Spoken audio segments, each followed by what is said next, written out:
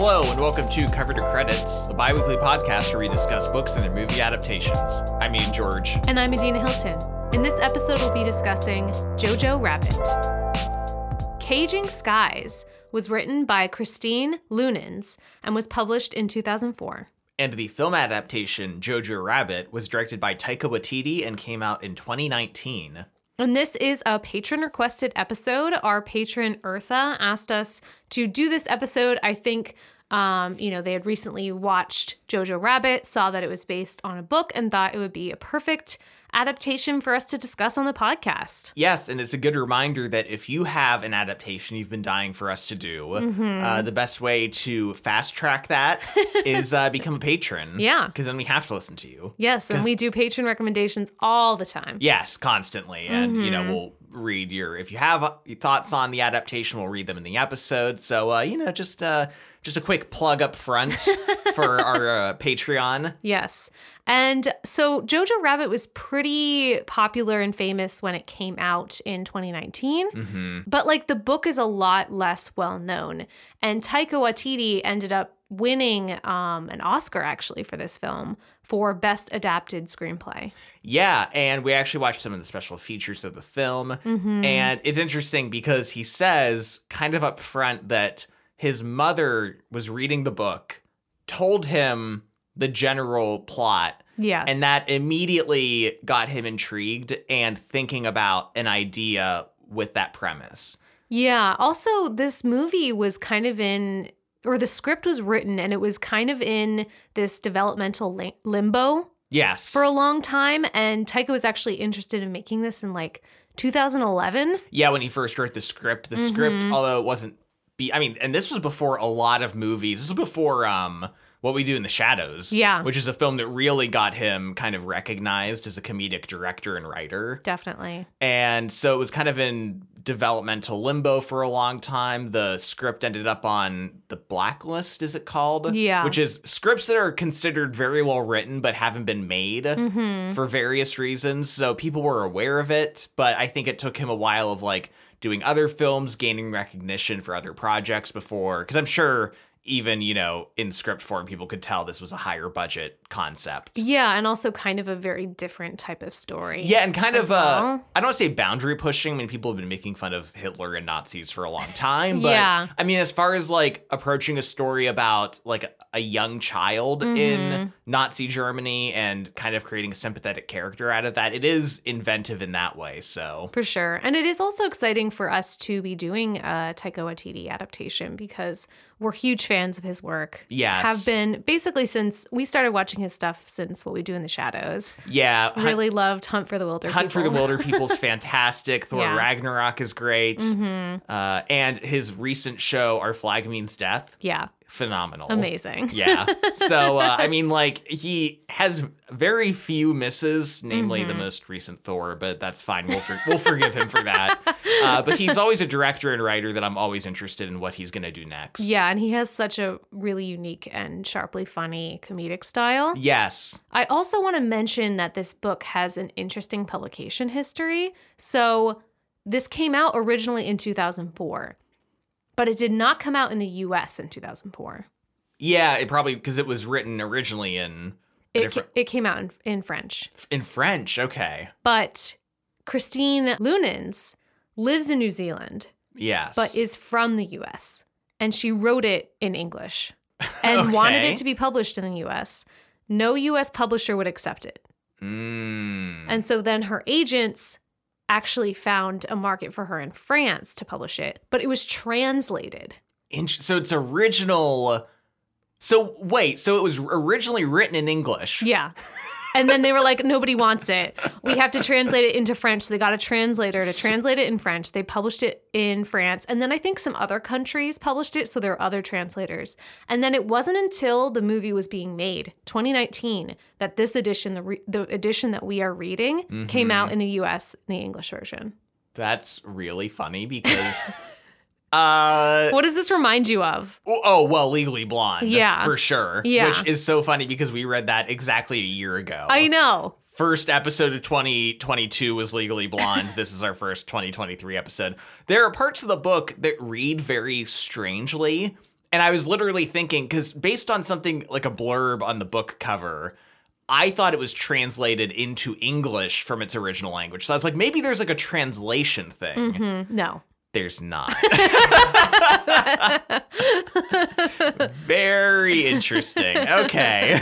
So that's kind of a little bit of the background on it, which is very odd. And it kind of makes sense that Taika and, had heard about this through his mom, because I'm guessing there's more of a like international book market in New Zealand than we have here. America's book market, it's really really very specific to only English language books. And if something is from, another country, like nobody can read it, and it's like a different language. Like, it has to be translated to English. And interesting that she's a New Zealand author and Taika Waititi's from New Zealand. Yes. So I don't know if like her book was more pushed or because she was a local. Yeah. Mm-hmm. So interesting publication history. Yeah.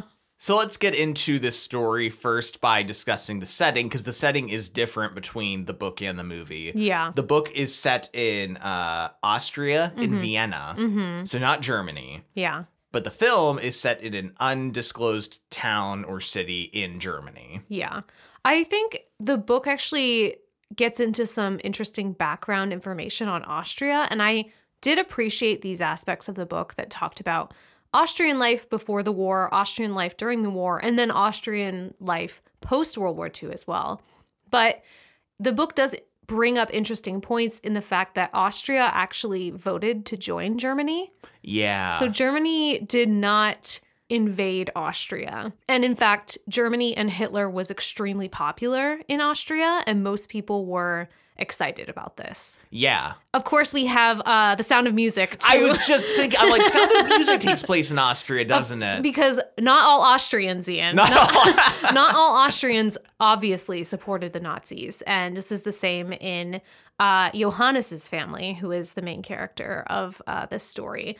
But very interesting to kind of take this perspective, not being in Germany itself, but being in Austria, where the Nazi fervor was very high and there's a lot of support.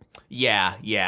I want to talk about the film briefly here, because the setting, it being in Germany, Taika Waititi has talked about this, that he wanted to avoid a lot of common tropes of war movies, specifically World War II films, which is always that like a drab, dusty, monochromatic European town that is just like looks awful to live in, right? Because he said in reality, when he researched it, he said Germany was a very kind of trendy, art-focused, stylish, vibrant like area.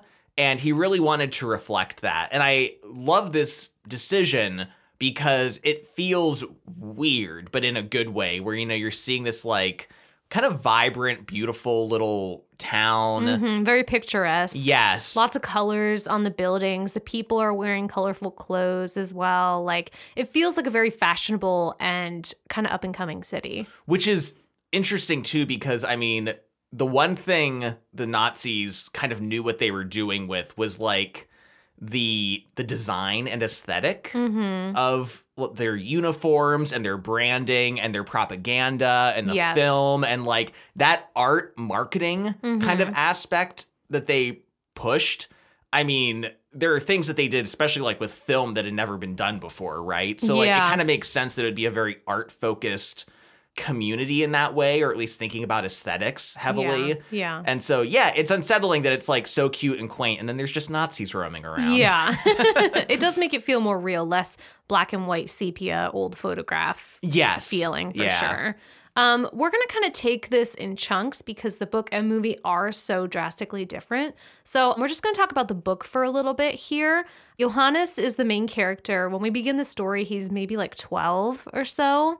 Yeah, he's very young. He's joining kind of like the Hitler Youth program, and he has his family is his mother and father, and his grandmother is still living with them, and he has had a sister who died of diabetes recently. Yes, and he's kind of quickly, at first he's just fascinated by Hitler and the Nazi Party because he just sees people like in crowds and, speeches by Hitler and is just drawn to that. And then, of course, as Nazism becomes more prominent in the country, like they start teaching it in schools, he starts to become indoctrinated, starts learning all these lies about Jewish people and the Aryan race. And it's really fascinating at the beginning because he starts coming home and spouting this stuff off to his parents, right? Yeah. And his parents, his dad especially, does not agree with it.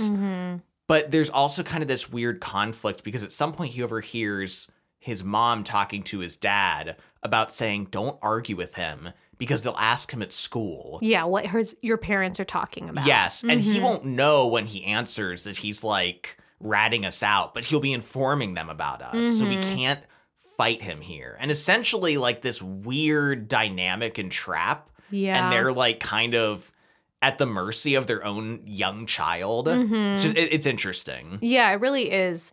There's also a scene where he and his dad kind of have this argument about religion. Yeah. Which is interesting because at least in this scene, it's almost painted as if Nazism is mainly atheistic and doesn't believe in God. Yeah, and I looked into it and I just don't think this is really true at all, any way you bend it. I mean, I think what I ended up looking into, because it took me a minute to even realize that this was in Austria, because this was very early in the book. Yeah. So I think I was looking at more stuff about Germany, but I'd be surprised if Austria was like drastically different. Yeah. In Germany, they were overwhelmingly Christian, right? Mostly Protestant, but also a lot of Catholics too. Yeah. And they kind of in this book paint this picture that the Germans or the Nazis were atheists and they were kind of waging a war against all religion. There's a lot of conflict mentioned about them and Catholic churches. Johannes quickly becomes an atheist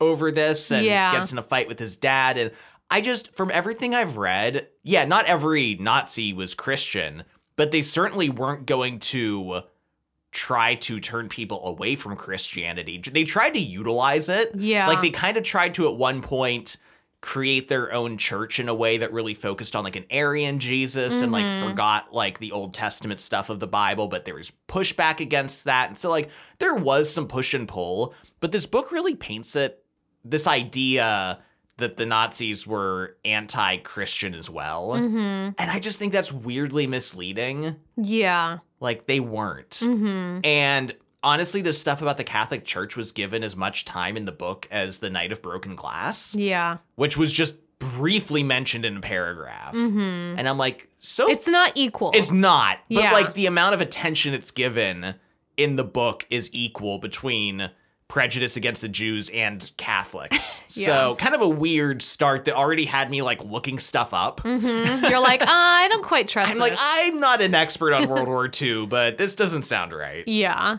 Let's move on and start talking about the movie and the beginning and the setting and kind of what's going on in the movie. The main character of the movie is always referred to as Jojo. So we're going to when we talk about the movie, it's Jojo. When we talk about the book, it's Johannes. Yes, because they are also extremely different characters.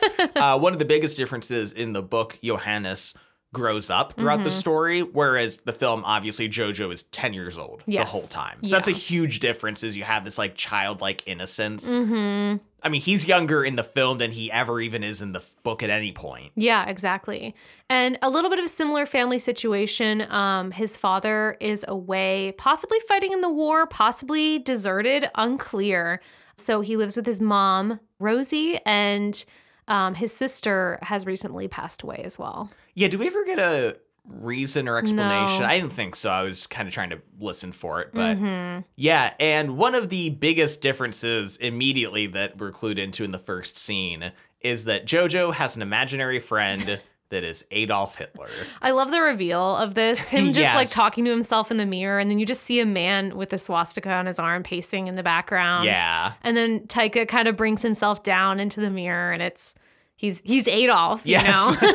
I love that he's giving him a pep talk. Yeah. And he's kind of psyching him up, and he's like, "You're super cool, man." And Yeah. he's like, "Give me a Heil Hitler." Heil and- me. Heil me. Throw it away. throw one away. Yeah, it's a great introduction to this because this concept is like really absurd. But I love this idea of representing what Jojo imagines not only Adolf to be, but What Nazism yes. is to him. Yeah, and we didn't mention it, but like the whole opening of the movie Oh is God.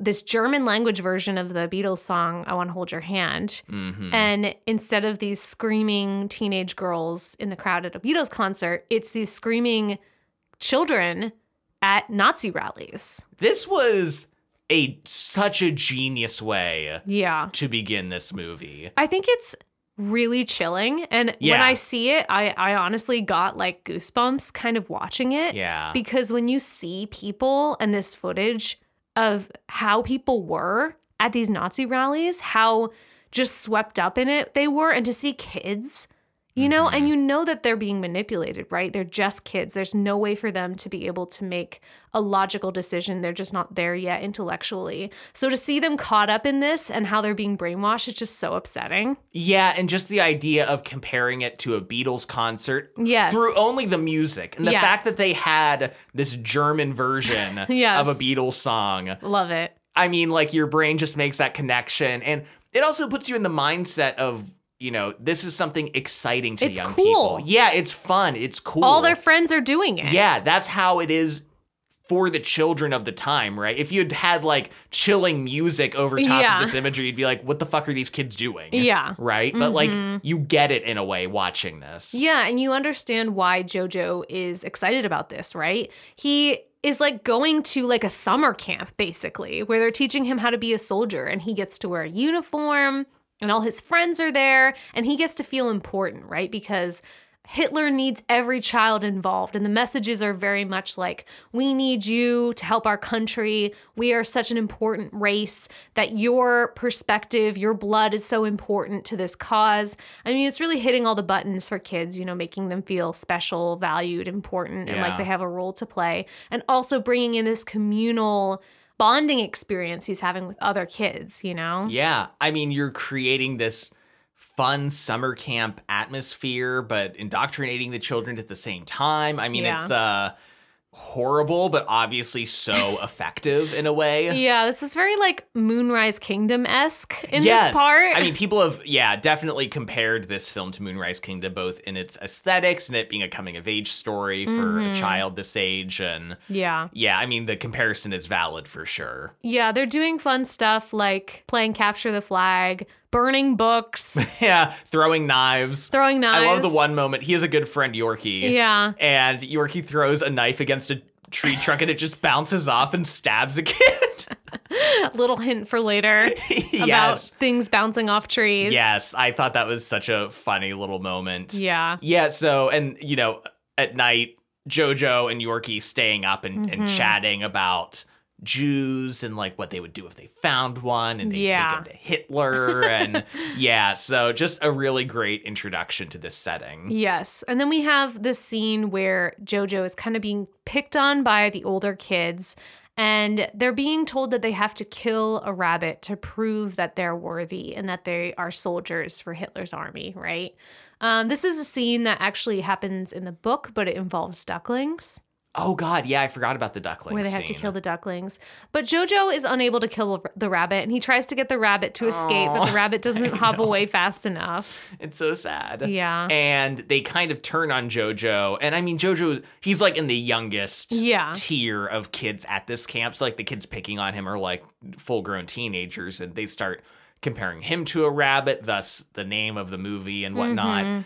And JoJo, being so embarrassed, takes off into the woods. And here he runs into Adolf again, who gives him yet another pep talk. Yeah.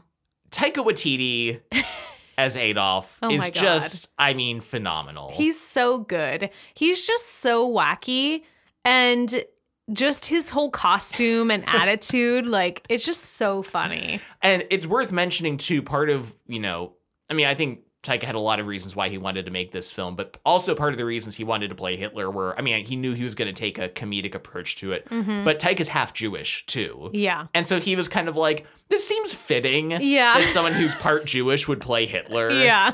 And he's also famously said that, like, he didn't do any research on Hitler because he's a cunt. Yeah.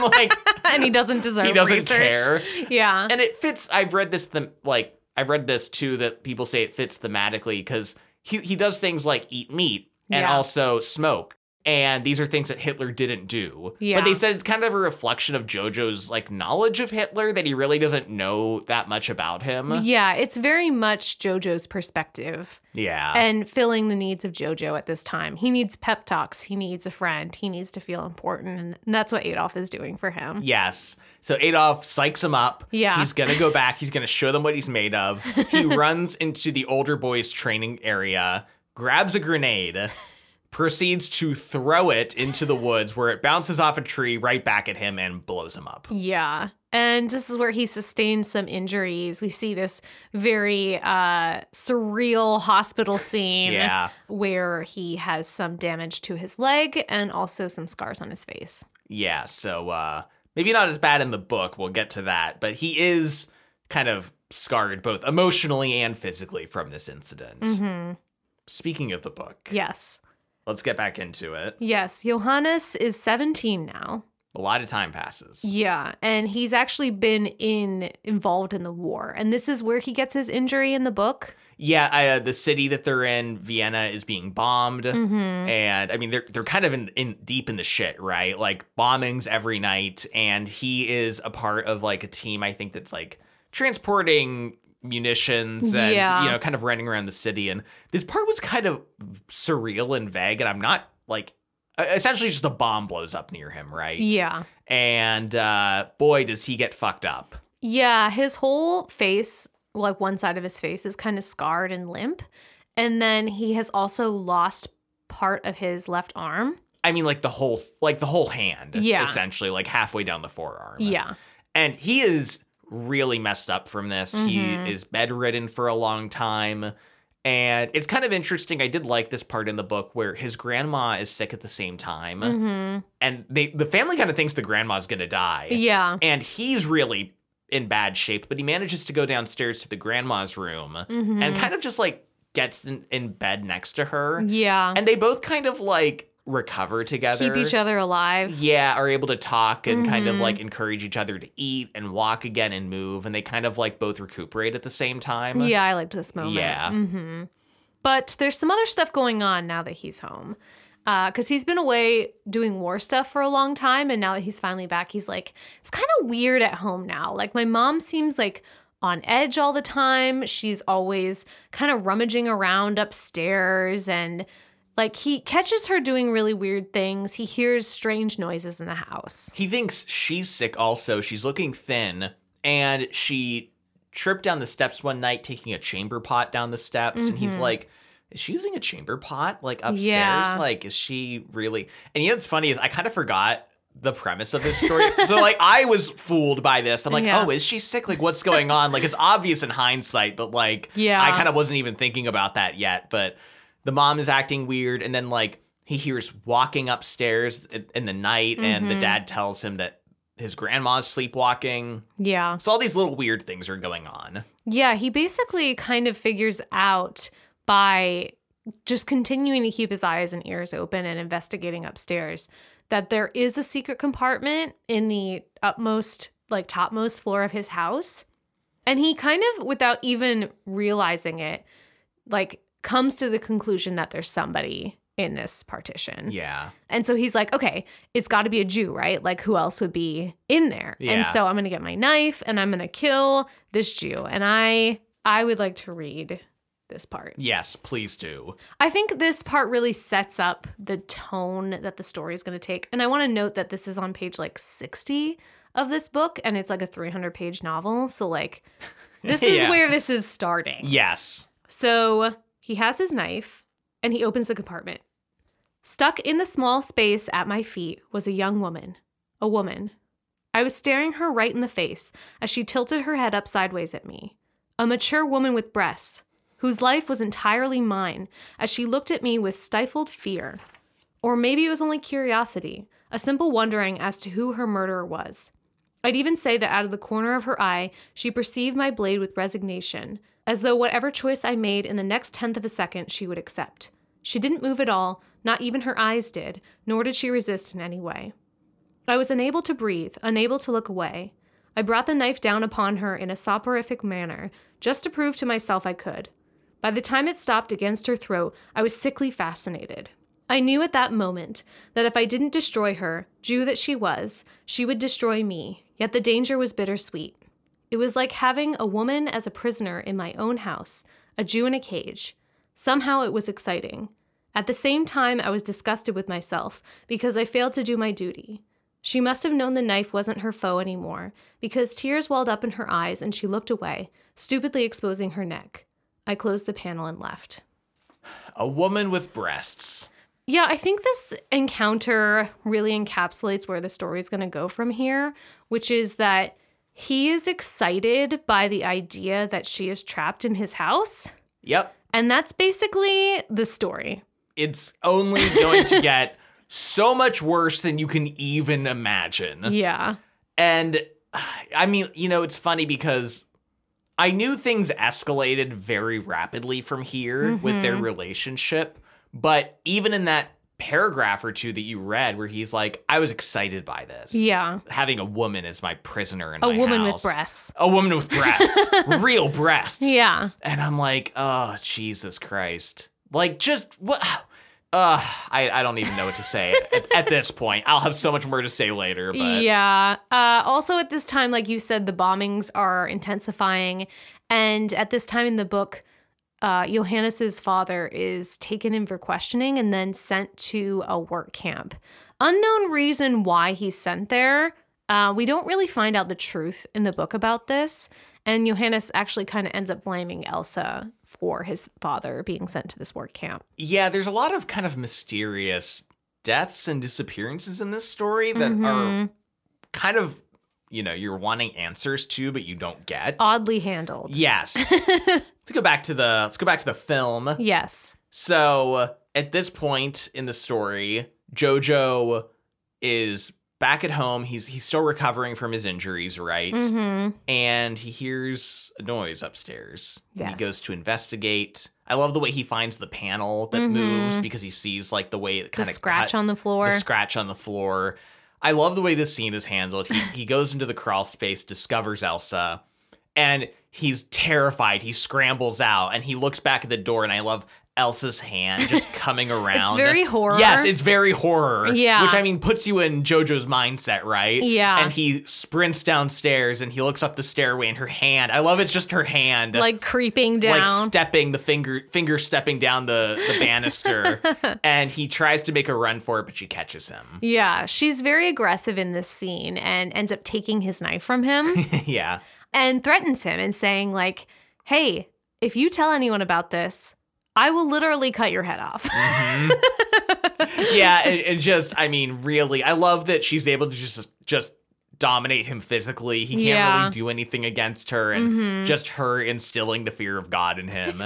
And so she kind of goes back upstairs, and there's a few more scenes. I love Jojo goes back up with a kitchen knife, and he's standing outside the door trying to like negotiate with her to get her to leave, only to discover that she's just behind him. She's not even in the crawl space. Yeah, she takes that knife too. And I love when he's back downstairs discussing this with his imaginary friend Adolf. Yeah. And Adolf's like, she has 2 knives now. You have to stop giving her knives. How are you going to chop things up? Yeah, I love this, like, it's not cat and mouse, but kind of this push and pull between them. But they eventually, or he at least eventually comes to the realization that they're kind of at a, what he calls a Mexican stalemate. And what Elsa says is just a regular stalemate. Just a regular. But he does say, like, okay, I won't tell anyone about you because, I don't want my family to get in trouble. And you obviously don't want me to tell anyone because you don't want to be caught. So we'll just not tell anybody about anything. And they also agree not to tell the mom that he knows about her. Yes, because they're both worried that the mom would just send Elsa away because she doesn't want to put Jojo in any kind of a risk. Yeah. But later on, Jojo kind of has this idea, too, that Elsa can help him do an expose on Yes. Jews. And so he starts writing a book that is kind of a definition and explanation. I was trying to think of another word besides expose on Jews. Well, I mean, I love this because he starts questioning Elsa about all of the powers that Jews have. And Elsa... Hypnotism. Yes, and Elsa is just like knowing what he wants and like not afraid to just kind of like give into it and pretend to be the boogeyman. I love when she says that Jews are allergic to most food. Yeah. That was a good scene. And that they like shiny things. And I just love this kind of like playful dynamic with them because she's not really afraid of him. Yeah. And doesn't mind kind of just like fucking with him. Let's talk here a little bit. We haven't discussed it. So, Jojo's dad isn't in this film. He thinks he's at war, but also he might be a deserter. We don't really know what's going on with him. So it's just him and his mom. Yeah. His mom is played by Scarlett Johansson. And they have a really interesting relationship in this story. Yeah. She is very free-spirited, I'd say, and also very fun-loving.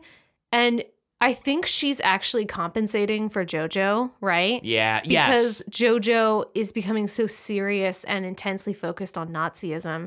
And she feels like she has to try to pull him in the other direction, back towards his childhood.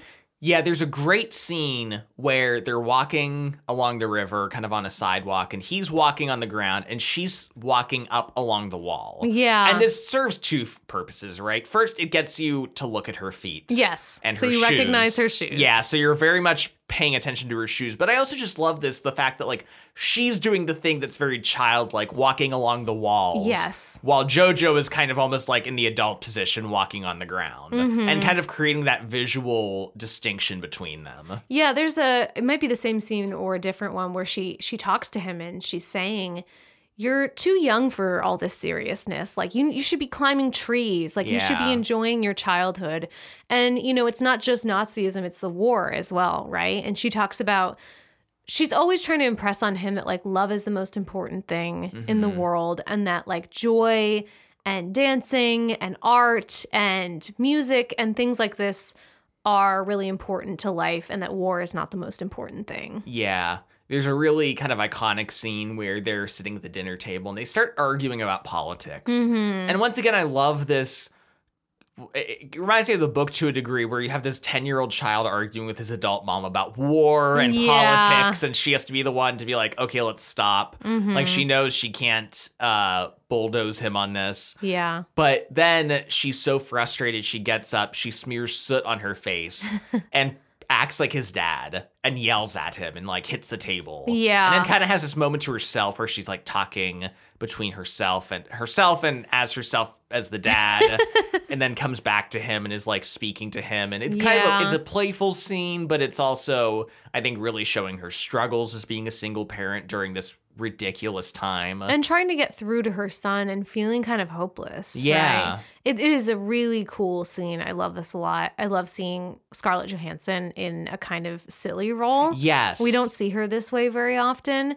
There are also some really great scenes between her and Elsa, too, where she's sitting with Elsa in the partition and they're talking. She talks about Jojo and saying she's afraid for him and she doesn't know how to change his mind about this Hitler stuff, and she feels like he's slipping away. Yeah, I really loved because I mean, these are the only scenes outside of Jojo's perspective, I believe. Yeah. But I think they're so important to round out and flesh out Elsa's character and his mom's character, right? Like, why is the mom doing this? And what is her relationship to Elsa? What are Elsa's, like, desires, right? And just kind of, like, giving you a lot of information about both of their characters. Yeah, I love when she talks about being a woman and all the crazy things you can be and do as a woman and kind of trying to give Elsa hope for her own future. Yeah. And what she could be. And we get clued in bit by bit that the mom is involved in some kind of resistance movement. Yeah. Jojo witnesses her leaving slips out that kind of talk about defying the party, the Nazi party, and also her burning those slips later on. And there's just kind of all these hints and clues that she's involved in something, although he's kind of not totally sure what. Yeah. Jojo, meanwhile, has been helping out at this Hitler Youth office. And this is where we hang out more with some of the characters we met at the Hitler Youth camp, namely Captain K, Freddie Frinkle, And Rebel Wilson's character, who I don't remember her name. She's so ridiculous, but she's so funny. She's really funny. I love at the Hitler Youth Camp when she talks about, like, I've had, like, what, 18 18 children? babies for Germany. She's, oh my God, and her just, like, pointing the gun. Yes. Like, just pointing with it, like, at anyone and everyone. Constantly. It's so good. Yeah. We have Captain K and Freddie Finkel, who are clearly gay. Yes. And in a relationship with each other. But Captain K, from the beginning, you know, he has this eye injury that prevents him from fighting in the war. But he kind of makes it clear right from the beginning of the movie that he thinks that the Germans are losing the war. Like, he's like, it is hopeless. I'm just vibing right now. Yeah. I mean, he's kind of losing all faith. I mean, just in the country winning. Mm-hmm. And, like, you can tell that he's just upset because he lost an eye and can't be involved in the action anymore. Mm-hmm. And so he's just compensating with drinking. But I think his character is interesting because this whole movie deals with characters in varying moral gray zones, I think. Yeah. Like, we don't even have, like, a true Hitler in this story, right? Mm-hmm. It's an imaginary Hitler. But Sam Rockwell's character, Captain K, like, he's a queer man who, I mean, very obviously that goes against, like, kind of Nazi ideology, right? Yeah, and they killed a lot of gay people. Yes. And I get, like, you kind of have to almost, like, figure out his character almost, like, on your own, because you're like, how am I supposed to feel about this gay man that's a Nazi? And yeah, it maybe isn't, like, the best executed that it could have been. Yeah. Or maybe it wasn't, like, totally necessary to make him gay if he's going to be a Nazi. I don't know. But, I mean, you get the sense that he's a character who is a good soldier. Yeah. That he's good at that as, like, essentially, like, a job. And, like, the government at the time was a Nazi one. And he's like, I mean, I guess, like, what other choice do I have, essentially? And he was just kind of, like, going along with that. And I mean, we see him face repercussions for that later. For so sure. It's not painting him as a hero or anything. He is a multifaceted character. For sure. Yeah, it's definitely complicated. I do love his kind of costume design for the final battle that he's drawing up here. I didn't know. It's funny, but I'm like, this feels like a little out of his character to be like drawing this. Yeah, to be drawing it and like be excited. I thought it'd be funnier if like Rebel Wilson like drew it for him or something. Yeah. And then it's almost a surprise later when he's actually wearing it or something. I feel like that maybe would have fit more, but it's still funny. Let's get back to the book here. Woo! So as we said, Johannes is 17 in this story. Yeah. And Else is older than him. I forgot by how much, probably 4 or 5 years. Yeah. And he is into her immediately. Like, so quickly. So into her. And thus begins the part of the book where he's just constantly fantasizing about her, obsessing about her, thinking about her constantly. And it really is just so many pages, Ian, of this. So many of my notes in a row were just about this one topic to varying degrees. So I started with from the part that you read, a young woman ... with breasts, followed by he's immediately into her, wants her to hear his voice. He talks about like talking loudly when he knew she was like around. You find out she's engaged. Oh God, he's already so jealous and angry, imagining kissing her. He's so horny, in all caps. He wants to marry her now, emigrate with her, Jesus fucking Christ. He's doing things to punish her now, putting salt in her tea, soap in her leftovers, because she, like, laughed at him, I think. At one point, he thinks she ran off, and he's determined to find her. She's under the floorboards at one point. So they, like, changed her hiding spot, and he imagined taking the floorboards off and compared it to undressing her. Yeah. She's literally under floorboards. And like, he's like, this is getting me off. So hot. Yeah, he talks about there being like insects under there, too. Oh, yeah, silverfish, right? Yeah. He does nothing but objectify her. At one point, he lays beside her / on top of her and literally ejaculates into his pants. That is for real. That fucking happens in this book. He keeps trying to kiss her and she keeps like avoiding him. Now, okay, just imagine this situation, right? Imagine that you are a Jewish person in World War II and your whole family is probably being killed, right? Yeah. It's so desperate like, luckily, this family agrees to hide you. You're in this horrible position. You're having to hide all hours of the day. You're shut up in darkness, right? It's so scary. You think you're going to die at any moment. And then this fucking German boy, Austrian boy, whatever, literally is trying to sexually assault you all the time. Yep. And this is your only place of safety. You have nothing you can do. It's genuinely horrifying, and it's funny because I'm like, this would be a better almost horror story thriller. Yeah. And then I realized, I was like, oh, that's the movie 10 Cloverfield Lane, which is the story of a young woman who wrecks her car and wakes up in this random dude's bomb shelter, and he tells her there's been an attack. I don't know if it's aliens or what, but like, we can't go outside. Yeah. And then it's this whole thing of like, is he lying to me? Psychological thriller. Yeah, psychological. Is he lying to me? Is he telling the truth? Do I risk leaving? What do I do? Well, and it would be a much more interesting story from Elsa's perspective, Yes. right? Johannes has like nothing going on in his life except Elsa. Like anything, all the questions, all the thoughts about Hitler Youth and the indoctrination and like how he feels about his country being taken over by Nazism, how he feels about the war, his parents, their involvement possibly with the resistance, and like any of those thoughts, any of those threads that we're building earlier in this book are just completely abandoned for just Johannes to be getting hard all the time thinking about Elsa in the closet. Yeah, I mean, essentially the premise of this story of a young Nazi boy, young, not in this story, but like a Nazi teenager forced to hide a Jewish girl in his house during World War II.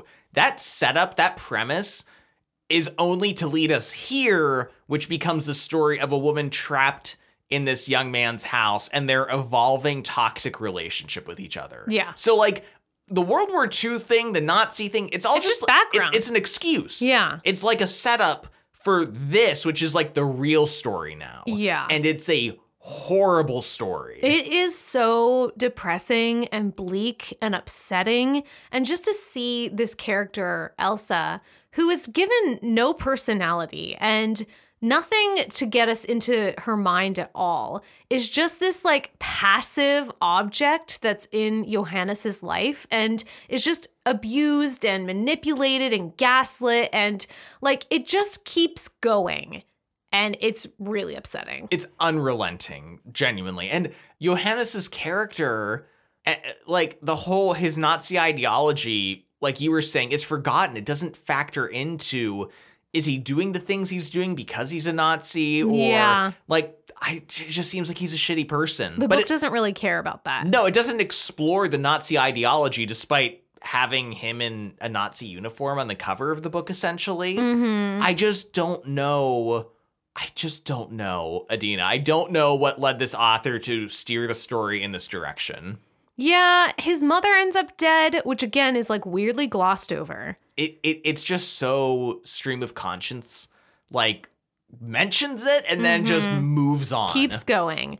He ends up telling her because the Allies invade Vienna and take over, and Germany loses the war.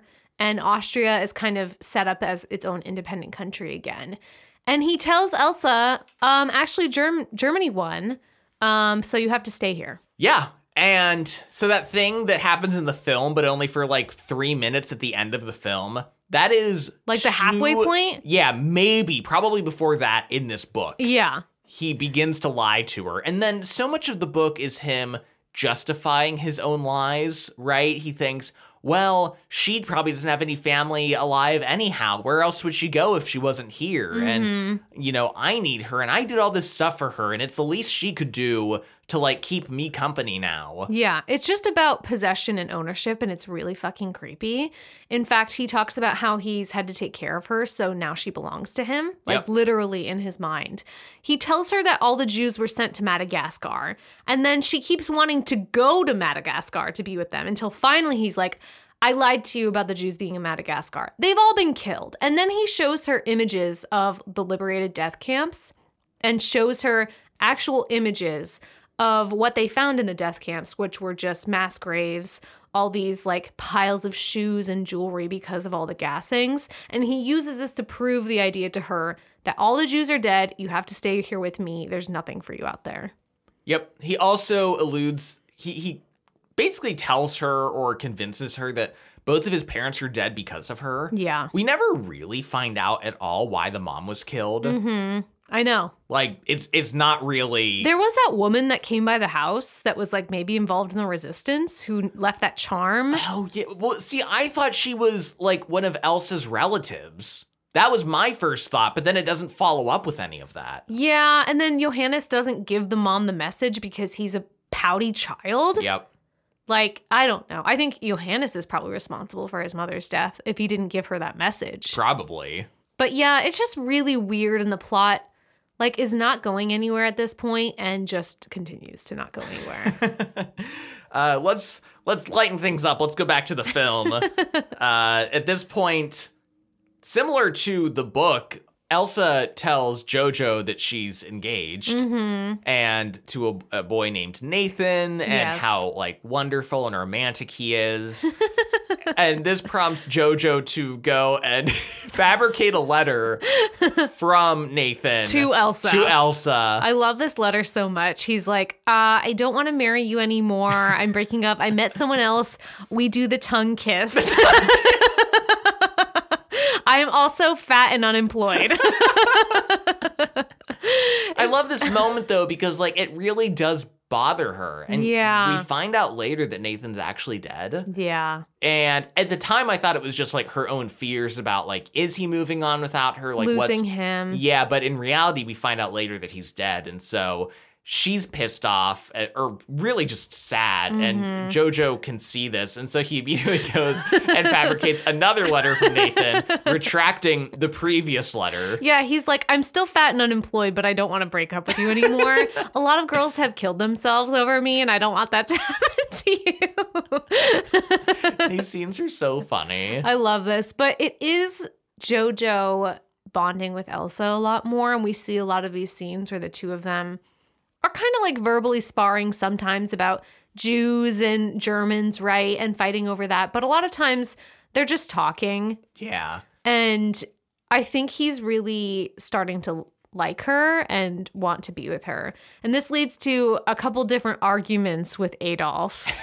Yeah, where Adolf is getting concerned over like his discussions with her. Yeah. I just, and you know, this is kind of a growing conflict with Adolf. We start to see him at odds with Adolf more and more. He appears less and less in the movie, which I think is really smart. And I noticed it this time watching the movie because I was paying more attention. But like, he's so prominent at the beginning of the movie, right? It's him and Jojo in almost every scene together. Well, and Jojo's lonely at the beginning, right? But as like Elsa fills the gaps in his life and so do other people, like he becomes less necessary. Yeah, we see more of him bonding with Elsa and less of him spending time with Adolf. I think this really is very smart, like strategically in the plot. Well, and especially as things escalate and become more serious later on in the film, like to have wacky Adolf like running around. Yeah. It reminds me of A Muppet's Christmas Carol. Yes. In the third act when Gonzo and Rizzo are like, hey, we're going to go because this is scary. And also it's like serious now, right? Yeah. So a similar vibe, right? For sure. We have the scene where he gets the metaphorical butterflies in his stomach, so he knows that he's in love. Oh, this is so cute. Okay, right here. Let's talk about it. Roman Griffin Davis, yes, who plays Jojo. Is this the cutest kid ever? I mean, he's so cute. Yeah, but genuinely one of the best child performances I can think of. I mean, he just hits all of his lines. Like, he doesn't just say his lines in, like, an endearing, cute way, right? Yeah. He really strikes a nuance of, like, every scene. Like, if he's nervous in the scene, he conveys that. If he's being, like, rebellious or annoying, he hits that. If he's afraid of, like, Elsa or whatever's going on. I love him writing and reading the letters to her and how, like, silly he is in these moments, you know? Yeah. Or when they're arguing together about stuff and he's so fervent in his Nazism, even, you know, the scenes with his mom. It's just, he's a really great actor. And I agree. All these scenes are just so well balanced, I'd say. I mean, even the part like when he's at the doctor and Rebel Wilson's character, Oh, she's yeah. like straightening his leg and he's like, Jesus Christ! Like, I don't know. I feel like when you watch child actors in movies, even when they're good, there's sometimes a line or a moment where you're like, I don't think they quite got that, or like maybe they Yeah. couldn't quite handle that complexity of what's going on. Mm-hmm. There's not a single moment in this whole film where you doubt his performance. And of course, he's just so cute looking He's so that I think it really helps. His big teeth. I know. Yeah. Yeah. He's phenomenal. He's so endearing. And the scene where he realizes that he might be falling in love or care about Elsa is just so sweet. Unfortunately, it is interrupted by the Gestapo at their door. Yes. God, what's Stephen Merchant? Yes. Okay. He is so good in this role. This is like basically his only scene in the film. Mm-hmm. But I love that they just play up his height. Yeah. He's- creepiness, unsettling. He's goofy and funny, but unsettling too. I heard Stephen Merchant describe his character, and I think this is so accurate, as like a man who before the war was probably just a bureaucrat, Yeah. but now relishes like the fear and attention he gets. Yes. Interestingly, I've heard this referred to before. It's called everyday sadist. Oh, really? I've never heard this. I actually was brought into this term and in the knowledge of this from doing this like training on just kind of dealing with customers. Okay. Yeah. But in this training, which was actually meant to be kind of to help people have compassion for those who may be experiencing homelessness and addiction, which is Yeah. something that happens in libraries a lot.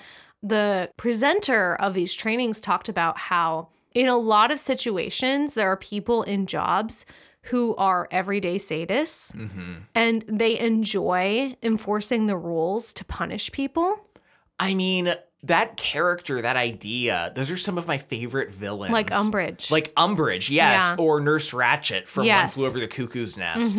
Even Annie Wilkes in Misery. These kind of everyday characters. It's also interesting that those are all women examples. I do think that's a common female trope. Yeah. Women like evilly taking power where they can get it, maybe. I have to think about that. But Yeah, anyway. I think there's definitely some gender and like misogyny in there for sure. But I do think the idea of an everyday sadist, like we've all met one, right? Yeah. Someone who like, yeah, it's not their fault. They're just enforcing the rules, but they take pleasure out of Yes. it, right? And there's a difference between someone who's like, I'm really sorry, but this is just the policy. And like, I don't have any say in that. I can't, like, I wish I could help you more. Is there anything else I can do? And someone who's like, sorry.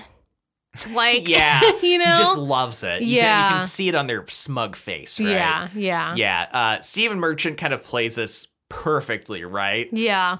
And also this scene is noteworthy. The Heil Hitlers. The Heil Hitler. I read they said it 31 times Oh my God. in this one scene. And then, so like he's heiling everybody, and then Captain K comes in, and then Freddie Finkel comes in. Yes. And then Elsa is in the scene later, and they're all heiling. It's great. When it shows the absurdity of these kind of rituals and this like rigid enforcement Yeah. of these pointless, absurd things that like are kind of seen as a way of like keeping control Yeah. over people and situations, but it's an illusion of control, right? And it's so silly, right? Yeah, it's absurd. It's ridiculous. Yeah, it doesn't mean anything. I love this just highlighting the stupidity of this saying, right? And how Yeah. pointless and dumb and annoying it is. But they're searching the house, right? And Captain K comes in almost like he's maybe been keeping an eye and trying to help out JoJo. Comes in and is kind of around. And Elsa, instead of hiding in her partition area, actually comes out and pretends to be JoJo's dead sister. I love how surprising this moment is when she steps out. Yeah. And then her kind of playing along with the idea and kind of how smart this is to instead of just be hiding and hoping they don't find you to try to like be proactive and trick them essentially. Yeah. She's forced to hand over her papers, which she ends up using JoJo's sister's papers. Yeah. She gives them to Captain K. And it seems like he's maybe fooled. Like he's like, Yeah. oh, your photo, this is old. Yeah. And questions what her birthday is, and she says it, but only realizes later that she gave the wrong birthday. Yeah. And thus kind of confirming that Captain K is watching out for JoJo and protecting her, probably. Mm-hmm. Yeah, for sure. I like this moment to kind of creating this, like, you know, I hate to say that, like, a Nazi, like, occupies a gray area of morality, but, like, Yeah. I mean, to a degree, it's true that he's probably someone who's, like, I don't have much control over, like, who lives and dies, but if I can protect someone, like, I will. Like, I'm not going to rat someone out, essentially. Mm-hmm. So I like this character, and I think Sam Rockwell plays the character great, too. For sure. After this, we have a really tragic scene where JoJo finds his mother dead, hanging in the town square. Of course, we have the shot of her shoes, right? I mean, this is just brilliant, the way this is revealed. Mm-hmm. Just him standing up from a crouching position, and then you just see her shoes. And you just know. Yeah. You just know, even like the most unobservant film viewer, Mm-hmm. right? Knows in that moment, even if they don't remember her shoes, clearly there's a significance. Yeah.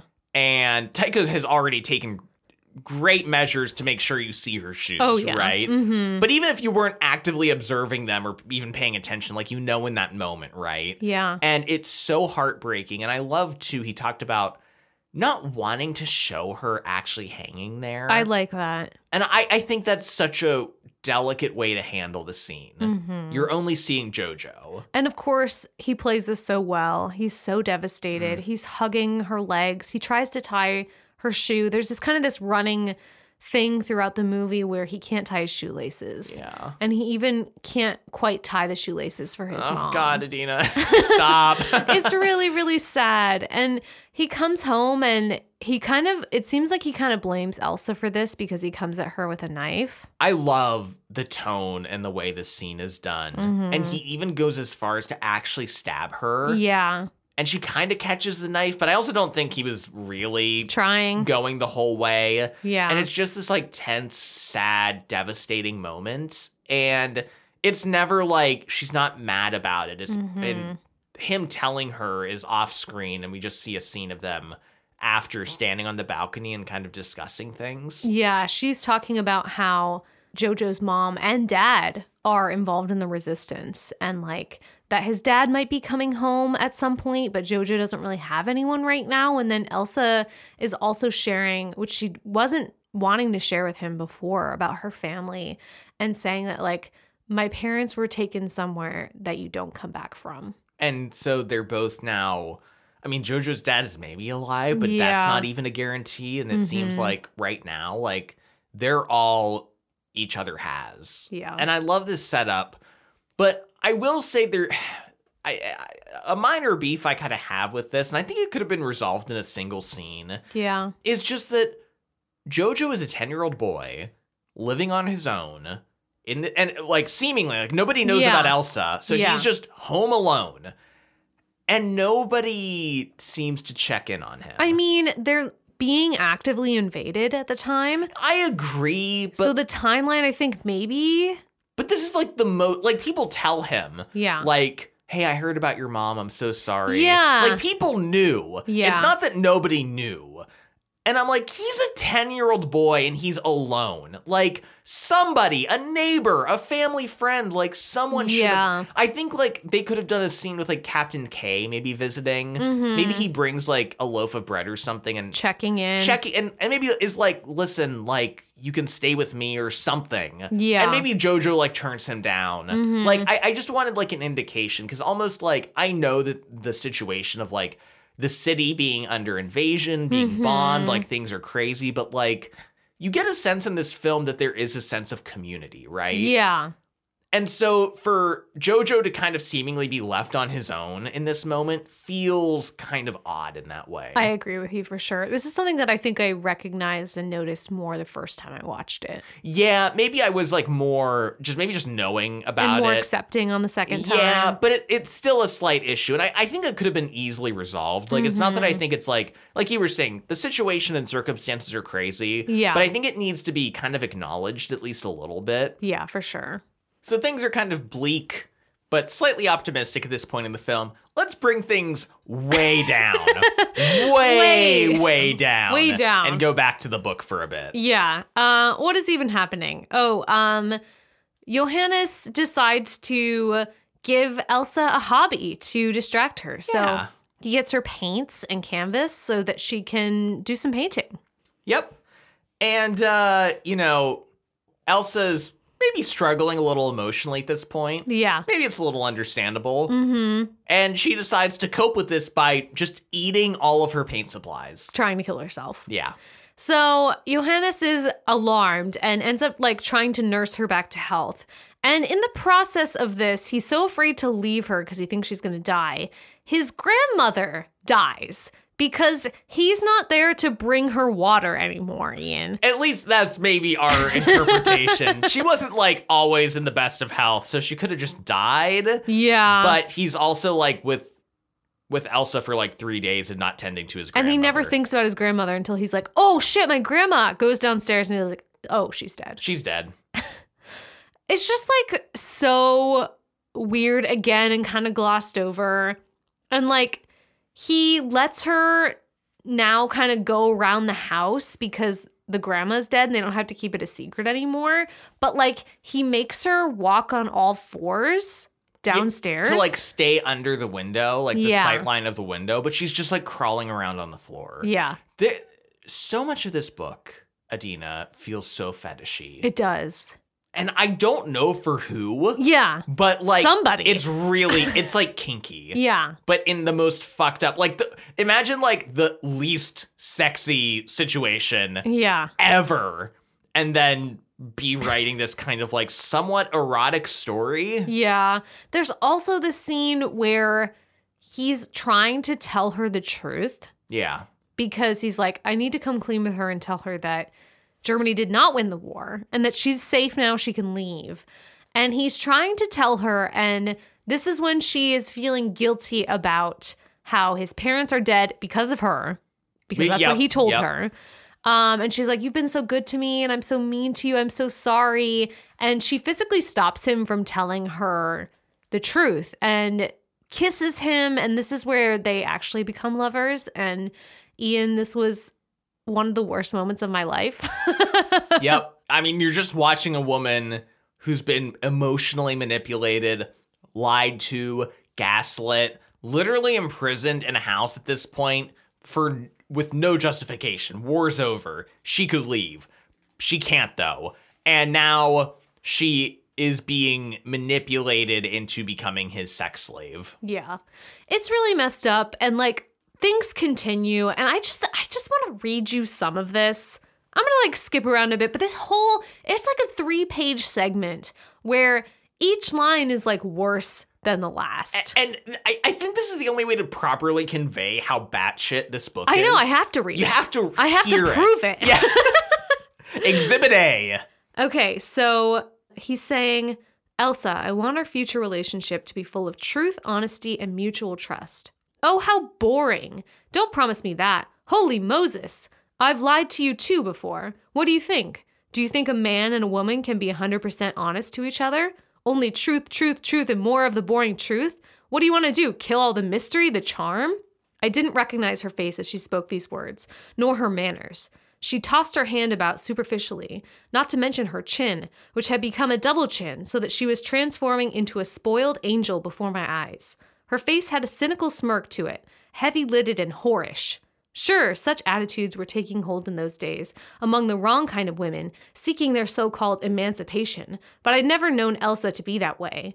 More than anything else, though, it was her words that scandalized me. You've lied to me before? Of course I have, she laughed and fluttered her eyelids. How can you expect me to hurt your feelings day in and day out with the absolute truth? Can you imagine how life would be? How did you sleep, honey? Horribly. You snored like a Schwinn. I could have killed you. Did you miss me? Not one bit. I reminisced the whole while about my first love. Can you imagine how abominable it would be living among the razor-sharp blades of truth? If you could read each other's mind all the time, how would you feel if you knew I'd laid with you, thinking you were another man?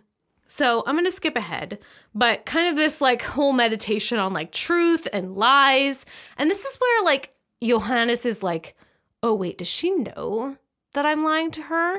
And in Yeah. fact is like, oh, she definitely knows. And we're like in a game. I mean, it kind of almost implies that, right? Like at a certain point later on, she gains such freedom that you're like, does she know? Yeah. Then she's trying to like turn him on sexually. I probed her genitalia like a gynecologist for the truth. I'll say it again. I probed her genitalia like a gynecologist for the truth. That was one narrow portion of her that could not lie.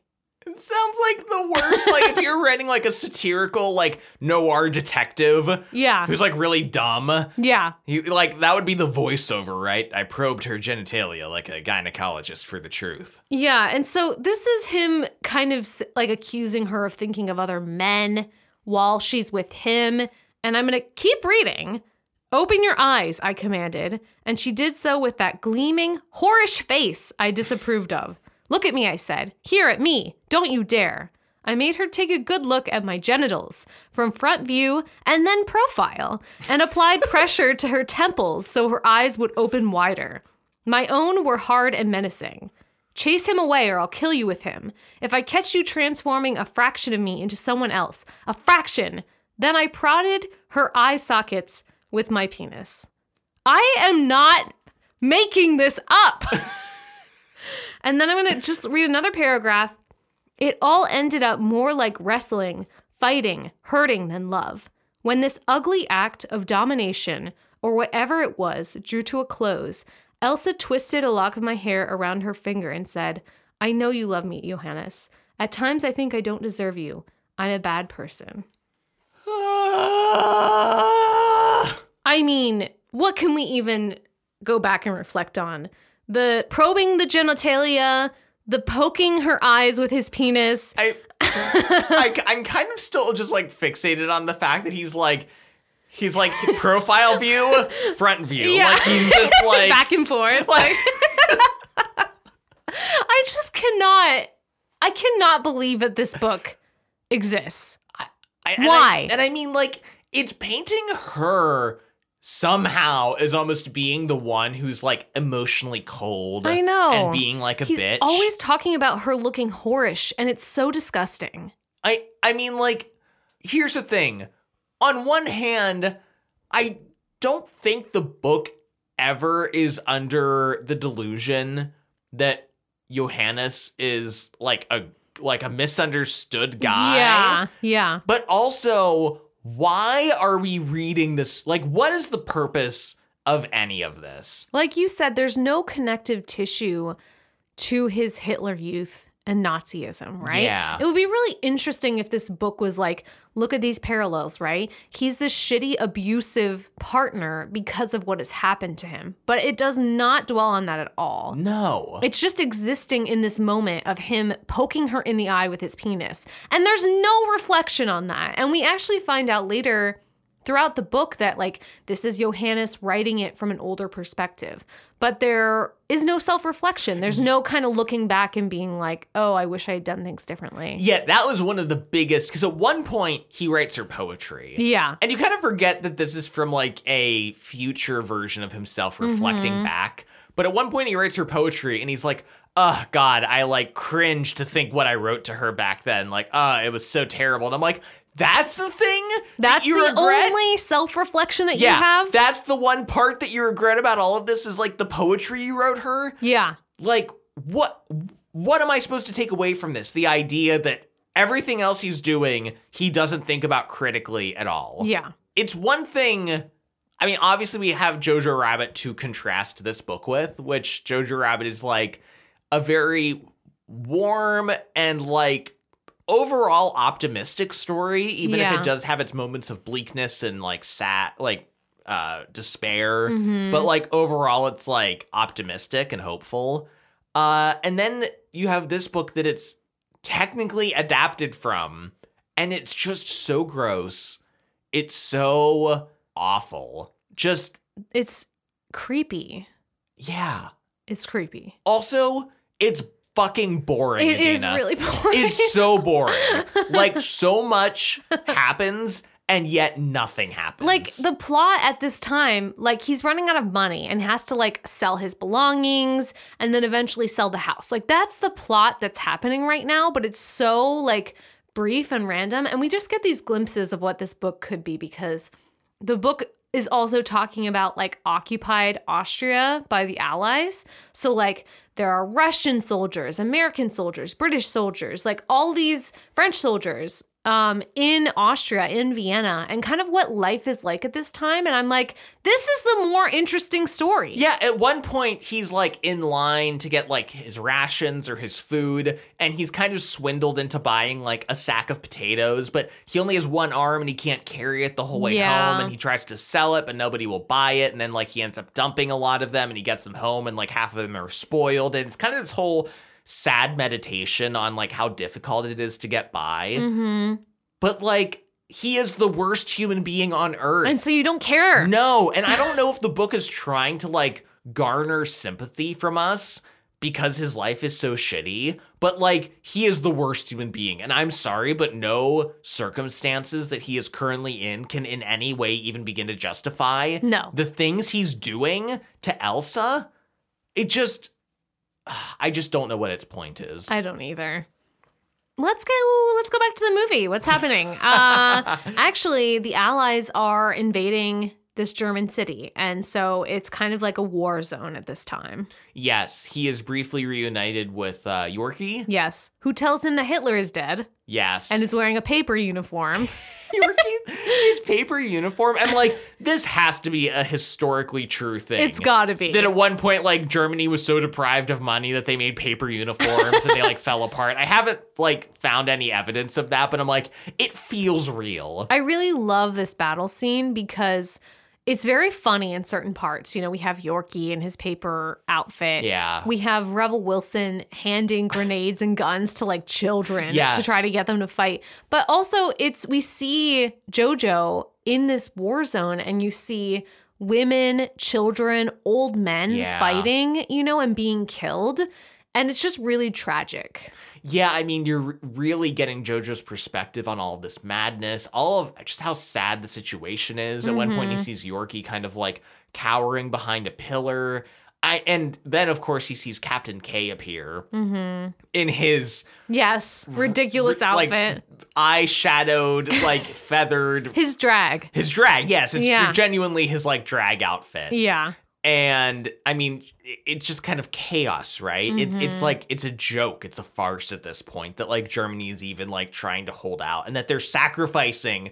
Like, nobody is going to execute the children or the old people, but, like, they're sending them out to fight regardless. And it's, like, I think the movie perfectly captures, like, how absurd it is, how kind of funny it is. Like, the point where Rebel Wilson is, like, handing grenades to children and being like, go give that man a hug.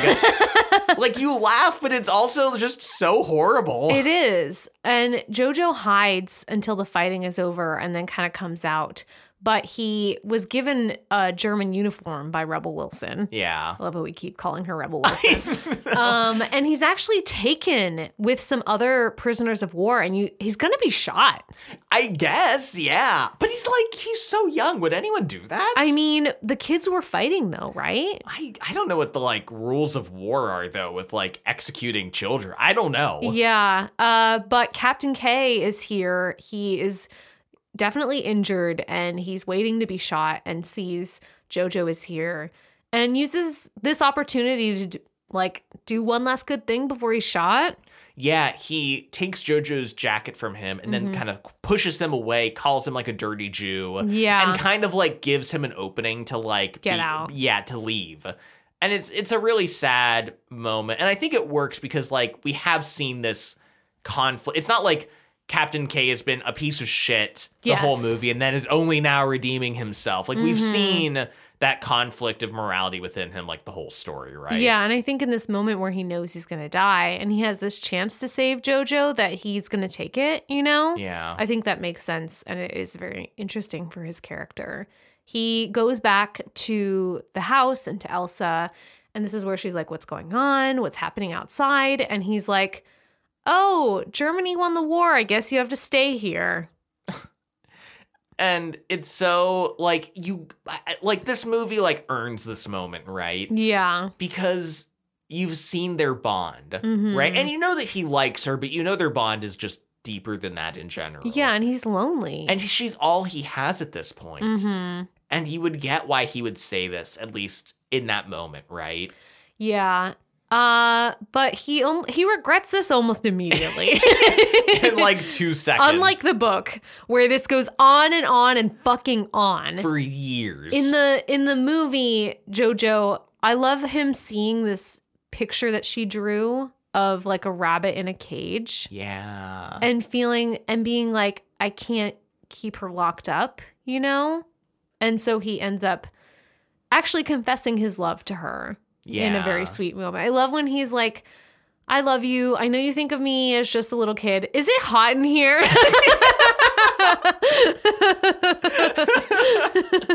God, he's so funny. He's such a good actor. Yeah. So yeah, he tells her all of this. Mm-hmm.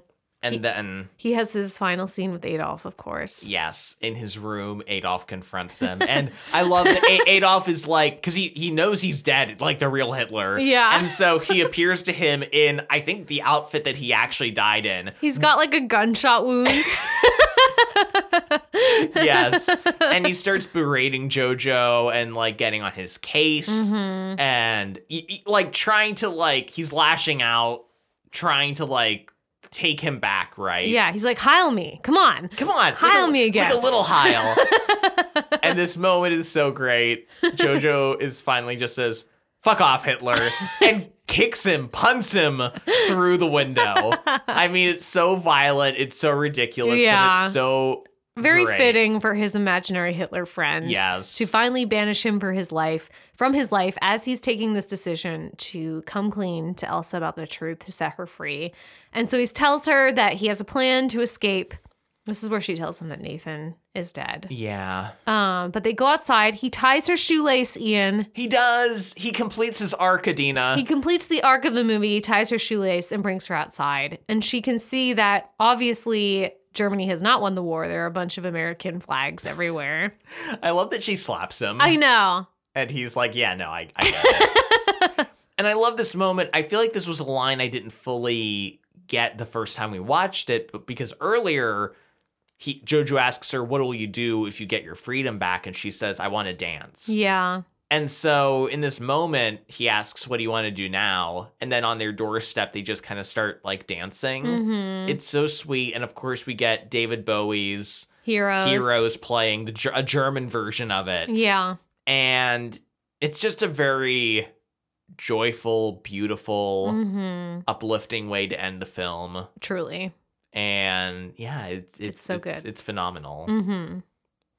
I hate to bring us back down. I hate to have bring it down. Come crashing back down to earth into a pit of despair. But let's get back to the book.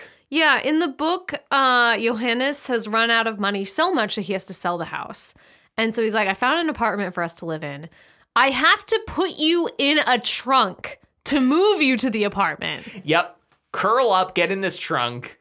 And at one point he thinks he lost the key, but they get there, he lets her out, and now they're in this new apartment. She still thinks that Germany won the war. Yeah. There's a line that it has been 4 years since the end of the war. Oh my God. So at least probably 1 or 2 years of her being in their house. Yeah. So that's like 6 years of this like twisted, fucked up, really disturbing relationship going on. And I'm like, I have no sense of time, and Elsa probably doesn't either because it just feels endless. Yes. I mean, it's just one bad thing happening after another. I know. It's like his mom dies. He finds out his dad died at the work camp. Yeah. His grandma dies. Mm-hmm. They're losing money. He has to sell the house. He can't get a job. He sells the house. His relationship is terrible. Yeah.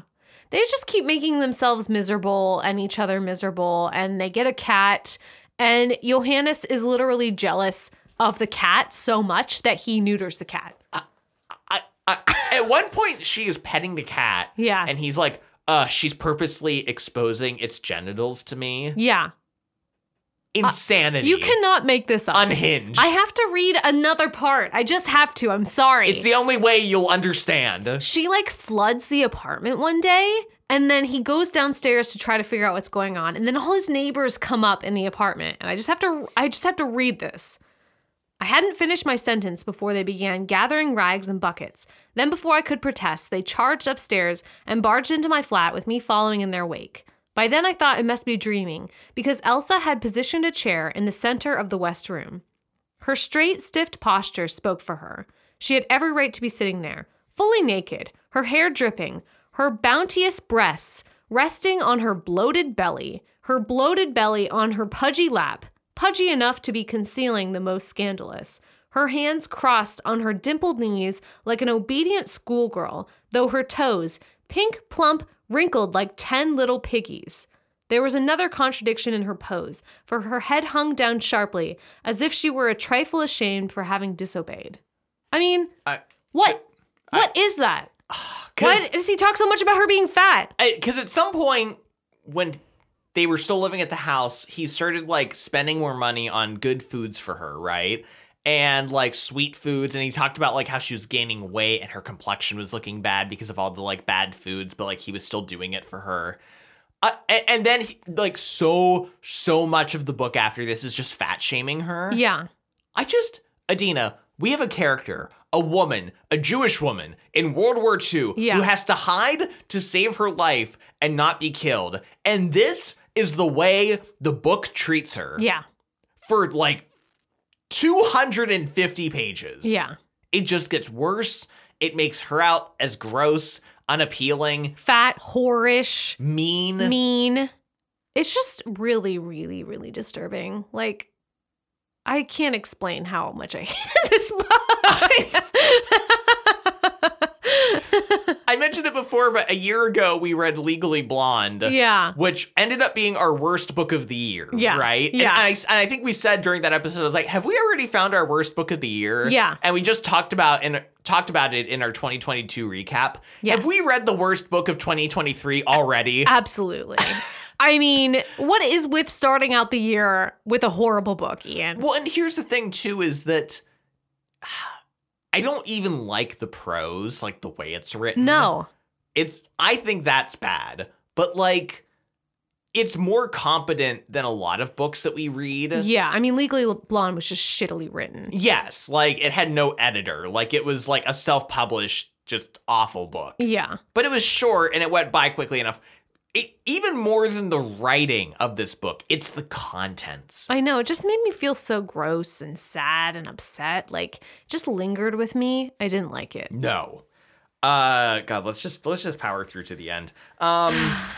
He tries to tell her the truth at least one more time, and she's like, don't tell me the truth. Yeah. I don't want to hear it. Like, like, once again, the book is, like, giving every excuse to Johannes as to, like, why he isn't telling her. Like, he tries to tell her, like, 3 times, and each time she's the one to be like, don't tell me whatever it is you're going to tell me. Yeah. Their sex life is weird and awful. She, like, just humps his leg at night to get off, and maybe sometimes he gets to hump hers. Yeah. That's love, guys. That's something. That's something, all right. Yeah, and then he, in this really weird joking moment, confesses the truth to her. Finally. And then the next day, she's gone. She, like, pries the door open and leaves. Because he was locking the door. Yes. Behind him. But, like, the book genuinely, at least to me, felt like it was implying that maybe she did know. Yeah. Right? Like, I know. You get that sense that, like, she doesn't want to be told. She doesn't want the excuse of knowing, but maybe a part of her knows. Yeah. And she doesn't want to hear the truth. Mm-hmm. And I think that's insane, but, you know, that's something. But then at this point, that seems to go back on that. I know, with her just leaving. And she's like, oh, really? Oh, okay, well, I'm gonna run away. Yeah, and Johannes is like, okay, I'm gonna get her back. I'm gonna write this really great memoir, and then I'm just gonna distribute the papers in the city, and she'll find it and come back to me. Also at this point, he is so poor and low on money, he divides his already small flat into another apartment that he rents out. And the book kind of ends with him writing his memoir, being alone in this tiny box of an apartment. And it's kind of drawing the connection that he's in a similar position to that she was. that Elsa was in, although it still can't be anywhere near as bad. No. But the idea that he's kind of living in this cage that he's built for himself at this point in his life, but also it's not bad enough, Adina. He deserves so much worse. He does. Yeah, you know, I feel like we're really going to have to struggle to decide which one we like. Yeah. I can maybe be convinced of either or. I don't know. I mean, without a doubt, it's the film. Yeah. The movie is... I liked it even more on a second viewing, honestly. Same. Yeah. It's so funny. It's thoughtful. It manages to both tackle like the absurdities of this ideology, but also the seriousness of what it means and the repercussions of that. Yeah.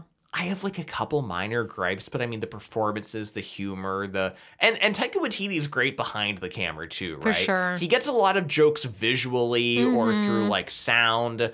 You know, it's not just we're going to just improvise and joke the whole time and then just like a Judd Apatow film. Like he really uses the camera effectively. Mm-hmm. It's a fantastic film. Yeah. Nuanced. Yes. And then this is just, what if everything was awful all the time? I'm still convinced when his mom told him about the book, I'm positive she was only halfway through it. I know. Like, I don't think she had finished did it. Did Taika read the whole book? I don't know. He probably did. Yeah. But I don't think it probably influenced him. Because he already had his vision, right? Yeah, I think he already knew. Like, the fact that he mentioned, oh, my mom told me about this story. Yeah. Like, I kind of think he didn't want anything to do with the actual substance of the real book. Mm-hmm. This kind of brings up an interesting discussion, though, that, this is technically an adaptation, right? Yeah. But to what end? Yes. Like, he took the loose plot points, but if anyone read this book after watching the film with any expectation of it being similar is going to be devastated if they even finish it, which I doubt it. Like, I wouldn't have finished this if it wasn't for the podcast. No, I would recommend that you do not read this.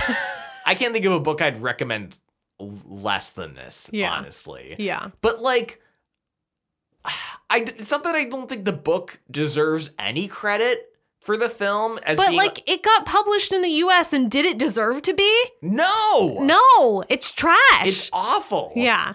It's just an interesting thought about, like, what it means to... Like, you can write a garbage book, and then someone who's better at storytelling, better at, like, art or whatever... takes like the bare bones of what you kind of came up with and makes something that's great. Mm-hmm. And I'm kind of like, you kind of don't deserve any credit. I know, right?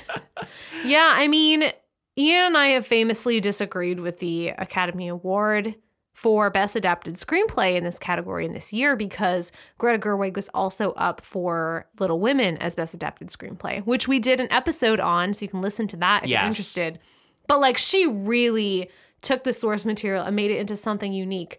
But, like, to be fair, Taika did the same thing with this. Yeah, I mean, it depends on what your criteria for best adapted screenplay is. If it's for, like, best improvement, then obviously this should win. Mm-hmm. But, I mean, what Greta Gerwig did with Little Women was, like, retain the essence of what people loved about that book and then recontextualized a lot of it. Yeah, bringing in aspects of the author's life. So I think the point in what I'm trying to say is they both did a really amazing job with the material they had and made it into something new.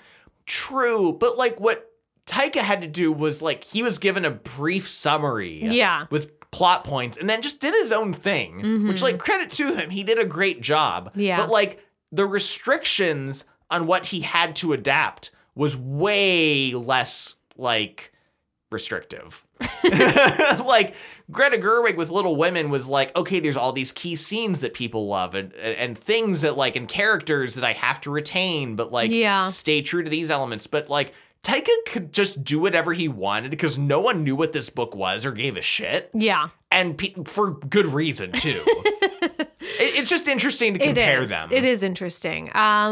Yeah, I mean, I think he does deserve credit for changing this story. I mean, I will say, next to Greta Gerwig, I am so glad he won. Yes. For this year, because he's just a phenomenal actor and director and storyteller in general. And Yeah. he really made something from less than nothing. Yes, it's definitely a movie from both of us. Go out there and watch the movie and do not even think about reading the book. Not even for a laugh. If you want me to read that gynecologist bit, I'll read it again. Don't do it. Just play it on loop. Let's do lightning round. Let's get into lightning. Okay, so first up for lightning round, I have to mention something from the book that just is so weirdly inserted and makes no sense. This is when Johannes's grandmother is still alive and Elsa is hiding upstairs. Randomly, 2 men show up at their house and they're like, hey, we're Allied soldiers. Here's a paper that says you have to take us into your house. And they're like kind of Polish or something. And Johannes and his grandma are like, okay, whatever. And they just hang out in their house and then go to work. And the grandma kind of gets them to help her paint the house and like clean and do some plumbing. And then later, a bunch of people come to pick them up and they're like, oh, they're Russian soldier deserters. We have to bring them back to Russia. Then they send them back to Russia. And I'm like, why did we have this? Yep. There was no fear, like there was no like tension about them finding Elsa or anything like that. It was just like, oh, they're here. Oh, they're gone. There's so many things in this story that thematically tie into nothing else. I know. I feel that way about like all the religious talk at the beginning. Yeah. None of this book is about God. It's not brought up again. No. I have to mention a scene from the movie that is like very funny that I love, which is that Jojo is walking around the city in this ridiculous robot outfit. Oh, yes. See a battery? I kind of forget now. To get like metal scraps or whatever. Yes. And at one point, there's just this shot that's like pulled back that shows like 3 other children in like various cardboard outfits just like roaming the streets. It's so funny. I love it. I like that too. There's so many moments in this movie that I'm sure I'll be like, oh, I forgot to mention how funny this part was. But there's just jokes for days in this. Yes. I want to mention a couple other scenes from the movie too when Jojo is talking to Adolf, and this is after he first discovers Elsa. And I love that Adolf is like, oh, she's like a female Jewish Jesse Owens.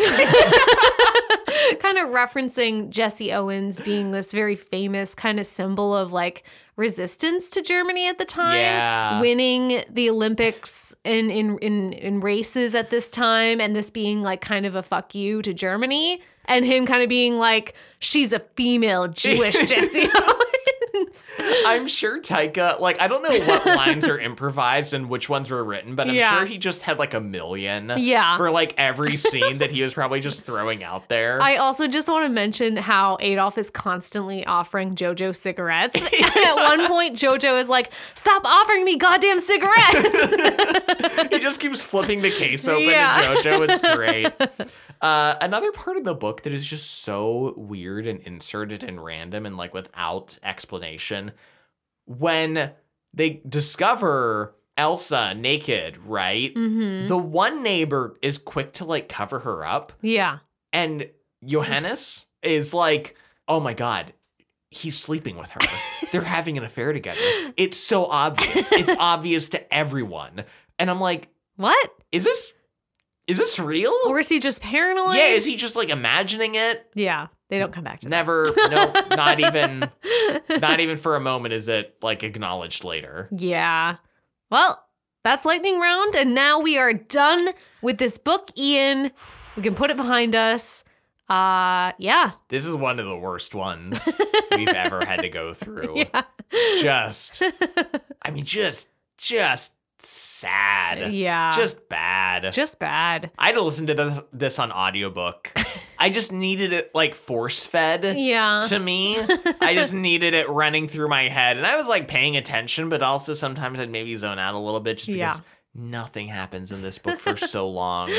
But it's a great movie. It's so good. So a very interesting episode. Hopefully you enjoyed it. Thank you for listening. And if you'd like to become a patron and request an episode, you can do that. We also have bonus episodes. We just did one on our 2022 wrap up where we discuss all of the episodes that we did in 2022 and kind of rank our favorites, the ones that we were surprised by, things like that. It's a really fun episode. So if you want access to that episode and tons of other bonus episodes, just become a patron. Yes. And if you can't become a patron, please give us a positive rating on either Apple Podcasts, Spotify, or any other application you're listening to us on that allows for reviews.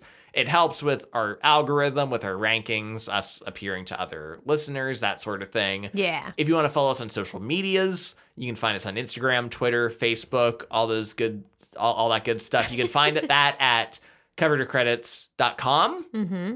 And thank you again for listening to this episode. We'll see you next time. See you next time. Bye.